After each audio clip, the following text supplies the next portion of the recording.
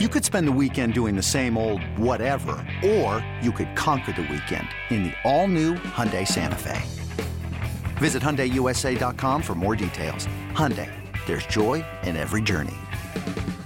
This episode is brought to you by Progressive Insurance. Whether you love true crime or comedy, celebrity interviews or news, you call the shots on what's in your podcast queue. And guess what? Now you can call them on your auto insurance too with the Name Your Price tool from Progressive. It works just the way it sounds. You tell Progressive how much you want to pay for car insurance, and they'll show you coverage options that fit your budget. Get your quote today at Progressive.com to join the over 28 million drivers who trust Progressive. Progressive Casualty Insurance Company and Affiliates. Price and coverage match limited by state law.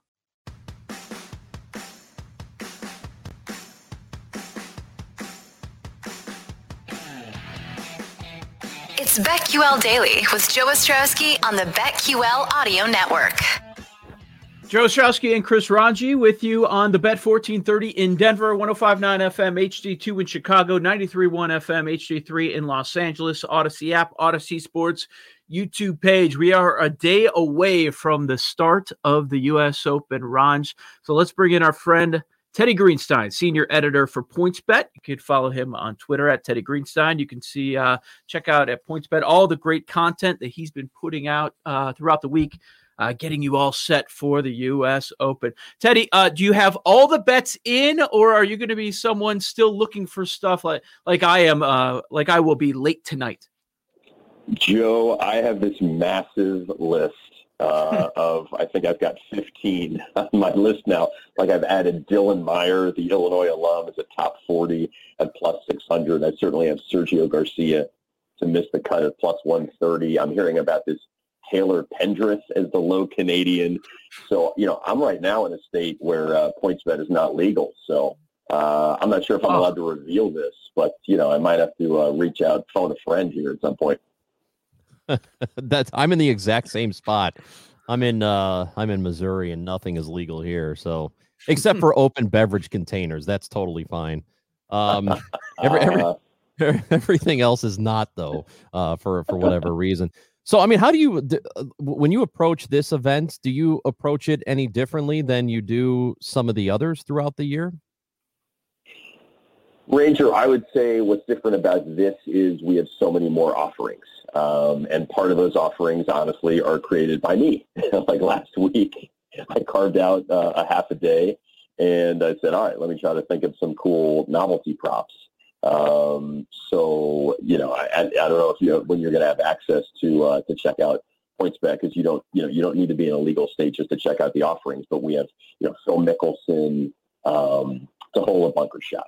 We have Phil Mickelson to break 70 in any round. That's at minus 175. The bunker shot prop is plus 600. We have Xander to beat Phil at minus 400, or Phil to beat Xander boosted to plus 340. So you've got so many more options during these majors. Our guys recently posted 72-hole winning score, and the over-under there is 279.5. So essentially, will it be 4 under, over or under? So I would just say I look at the majors and I say, all right, sure, you can bet your outrights and your top tens, but you can do that every week. You can't do some of this other fun stuff like you can with all these different markets. Teddy, it makes sense that Jon Rahm's the favorite, but to be by himself, and if we look at the PointsBet, and this is pretty much the market, Rahm is 10-1. Then we drop down to 16-1 with Bryson, DJ, and then Brooks coming in at 18-1. It makes sense that Rahm. I would love to bet on Rahm. I've bet on Rahm at a number of majors, but I can't bet on him at 10-1. How do you feel? So here's my move with Jon Rahm. We have a hidden double-up booster. People have to watch the range, and you can get him, instead of at plus 105 for a top 10, you can get him at plus 210 for a top 10. So that's pretty amazing right there. And there are other ways that you can bet Jon Rahm as the low continental European player and do it that way. And let me see what the latest is, minus 110. So pretty much even money. And who does he have to beat? He has to beat the likes of Victor Hovland, Sergio Garcia, Bernd Wiesberger, Francesco Molinari. Or you can look at heads up. You can look at, the tournament head-to-heads. So I think Jon Rahm is going to have a great tournament. Things right now, as you know, Joe, in golf, they're just so spread out. I mean, there's 30 or 40 guys can win this event. You can make a case for my guy is Justin Rose. He's 60-1. So if you think Jon Rahm is going to play well, you don't have to take him to win the thing. You can take him as a top 10 with that special deal, or you can look through our site and find a lot of different ways. Or you could points bet him. Like Jon Rahm, his under points betting figure in terms of finishing position is 23rd. So that means if you bet $1 and he finishes 20th, you get 3 times your stake. So go through the site and get creative this week. Teddy, so let's look at the outright winners here. How do you approach that? And how many different names do you make a play on typically? When you're trying to do something here, when you're trying to put together a ticket, how many different guys do you go for when it comes to the outrights? It's a great question, because I can definitely reveal this from having spoken to our traders. They feel like a lot of the smart bettors do put money on a lot of different outrights, because there's a smaller house advantage there compared to other bets. So you will find some savvy golf bettors who will pick 6 or 7 players and hope that, one of them wins the tournament. That's not really how I do it. I think Justin Rose is going to be my only outright. Whoever I pick on the range, whoever I pick when I'm doing Golf Channel and all that, you got to bet him every week. I mean, you got to believe in yourself, right? Put your money where your mouth is. But I think Justin Rose will be my only pick to win. But I'm looking at things like Martin Laird plus 125 is the top Scottish guy. This one I also like. Bryson DeChambeau or Colin Morikawa to win at plus 900. I think both those guys have a good chance, and then you double up and still get 9-1. Pretty sweet. Yeah, Rose at 60-1 makes a lot of sense. His form is on. We've got a couple top 10s and 11 over the last couple of months. And U.S. Open, he's won one before. We know how these tracks play year after year. If you're looking for the profile of a golfer to win at Torrey Pines, what is it? Because any golf show, the first thing they say, you got to have a bomber. You got to have a bomber. And as you know, okay, it's nice to have a bomber, but you need to be accurate. And sometimes if you get, like you just mentioned, Morikawa, those great second shot golfers, that can be just as important on certain courses. Do you think you have to have a bomber this week? I mean, I do think it helps to have a bomber. And Joe, this is where the U.S. Open has changed so much from our youth when we were young. When we were young, the U.S. Open champion was some nerdy guy who hit it 265 yards straight down the middle and, hit a 5-iron to 12 feet and either made par or made birdie. And it really has changed in terms of, the courses now. I think the rough is not as high. There've been so many alternate courses that they've gone to in the U.S. Open, places obviously like Erin Hills, where, the winning score was 16 under and you had a bomber like Brooks Koepka. So I think U.S. Open courses have trended towards the guys who can hit it 310, 320, 330 and are hitting, a 9-iron or wedge from the rough rather than a 7-iron from the fairway. So the thing with the U.S. Open is you can't really, you can't have an overwhelming fall. You got to do everything well. This week, you obviously have to putt it beautifully. You have to have good bunker play, and you have to drive it long, probably over some of these dogleg bunkers. So the last time it was played at Torrey Pines was 2008, correct? So I got that year right. What is there anything different, substantially different about it now as opposed to then? I'd say no, and obviously, Tiger triumph there, pretty memorable playoff there over Rocco Mediate. No, I mean, this is a course where, sometimes with U.S. Opens, you had the Chambers Bay and Erin Hills is mentioned, and sometimes there's some mystery involved. And how's it going to play, and what's the wind going to do, and what are going to be the tough holes? That's not the case here. There's the Farmers Insurance Open every January. And, as you mentioned, there was a U.S. Open here in 2008. So there's not going to be a ton of mystery. I think people feel like the winning score is going to be between 3 under and 7 under. The weather is consistent. There's fog in the morning, and then by about 2 o'clock, beautiful sunshine. So I just don't think there'll be a lot of, a lot of mystery involved in how the course plays this week. You mentioned that there are a bunch of different bets that you like. You're making 15 of them. One is Rose in the outright market. What are some other bets you like? I mean, the Teddy, name a bet. You know, again, you got to bet your own name a bet, right?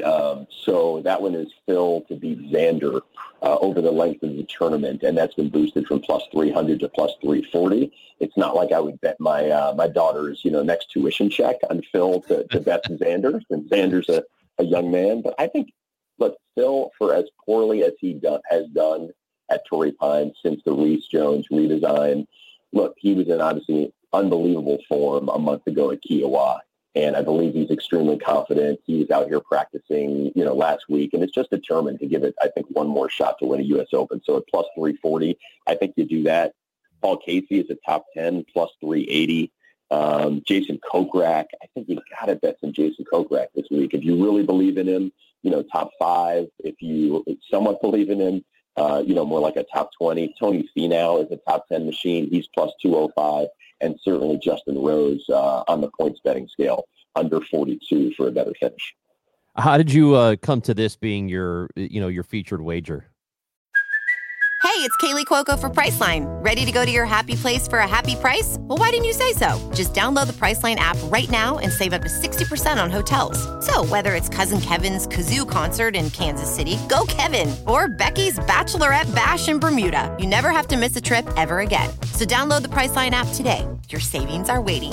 Go to your happy place for a happy price. Go to your happy price, Priceline. This particular one. Justin, well, he's got a very good track record at the course. He's pretty reliable for top 20s when the guys are here in January. Won the U.S. Open at Marion, and opened with 65 or 66 at the Masters. And so I think he got sort of back on the radar. Everyone sort of thought he was a bit washed up, but he was solid at Kiowa. Like, he snuck in a really good final round at Kiowa and ended up, I think, tied for 8th at the PGA. So. Combination of a good overall player without any glaring weaknesses, and instead of getting 20-1 on a guy like Rory, you're getting 60-1. Teddy, last thing we have for you, as someone that's spent so many years covering golf, writing about the sport. If you were covering the U.S. Open this week and you were writing about it, which story would you be hoping for? That's a great question. I mean, the Brooks Bryson stuff, it's kind of getting annoying and kind of playing out now. Like, when Brooks starts involving his sponsor with, Michelob Ultra or Michelob Light or whatever the hell that is. And, I thought that was a little excessive. Like, you don't want to be encouraging folks in the crowd to be heckling. Like, I'm not a fan of that. There is, something of a gentlemanly sense of this game. But I think you do have to pay attention to Brooks and Bryson because, look, it's possible that Bryson is going to flame out this week because I don't think he likes this drama. I think Brooks really does shrug it off. But Bryson, he's dealing with so many questions about, hey, is it true that the USGA asked you to be paired with Brooks and you declined? And how will the fans treat him here? So I think that is some drama.